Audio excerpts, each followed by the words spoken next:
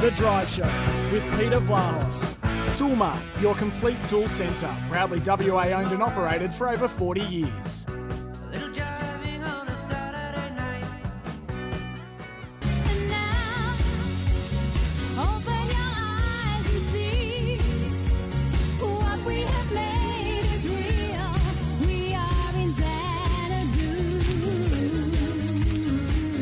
Yes, as we pay our little tribute to Olivia Newton-John, who passed away overnight at the age of 73 after battling, of course, breast cancer for around 30 years. Her world-famous music and film contemporaries have shared tributes to the star after her death. Of course, born in England and as a little girl came out with her parents to Melbourne, Australia, and she became a very big Carlton supporter. In fact, the Carlton Football Club posted a tribute on social media to Olivia Newton-John. As I mentioned, she certainly followed the Blues, as you tend to do in Melbourne. You align yourself with a VFL club as it was then AFL club. She became quite a passionate Carlton supporter. Just some other footy news. Nathan Chapman from the Fremantle Dockers penned an extension to his contract, which will tie the young defender to the club until the end of the 2027 season. Courtesy of the Fremantle website, this is what he had to say about signing the new deal. Yeah, so stoked to sign on for an extra 3 years to the end of 2027. Yeah, obviously it's good mentally for a bit of security, frees me up to put my best foot forward and sort of not worry about all that outside noise. Obviously we're in a pretty good spot now and yeah, very exciting times to look forward to. Yeah, obviously had some setbacks with injuries, but you can look at the positive side of those things and they pose some opportunities to work on my body and the mental side of the game.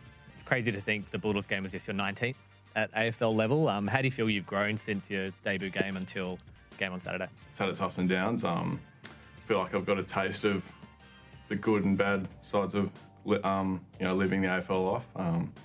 But yeah, stoked that I'm starting to get a few games together and yeah, just trying to build on each week's performance.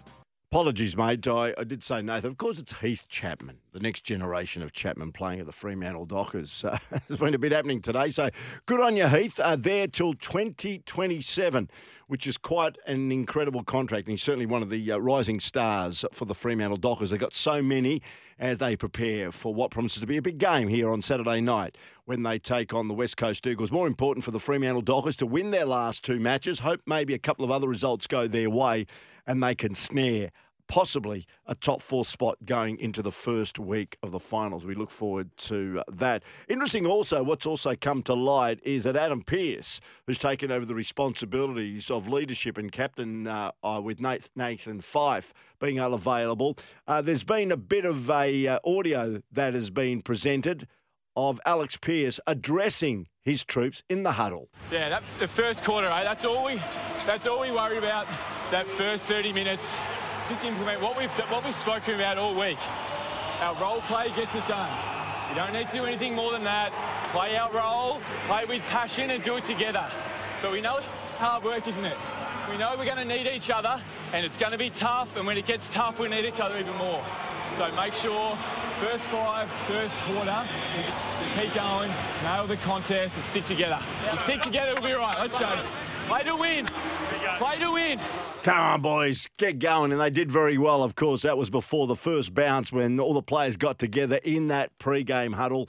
And Alex Pearce there, who had the captain's armband, giving his little pep talk to the troops. And Justin Longmuir, by the way, on AFL 360 last night, said that the forward line has become a little bit boring in recent weeks, and that needs to change. And we just tried to get a little bit of mojo back with our ball movement.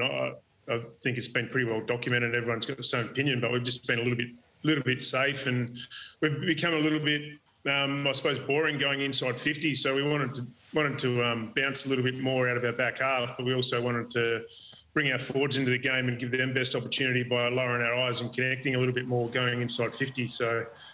Yeah, there you go. Justin Longmuir talking about the Fremantle Dockers forward line. We'll see how it operates on Saturday night. We'll take a break. On the other side of the break, Mickey Collis is going to join us. We're talking rugby here on Drive.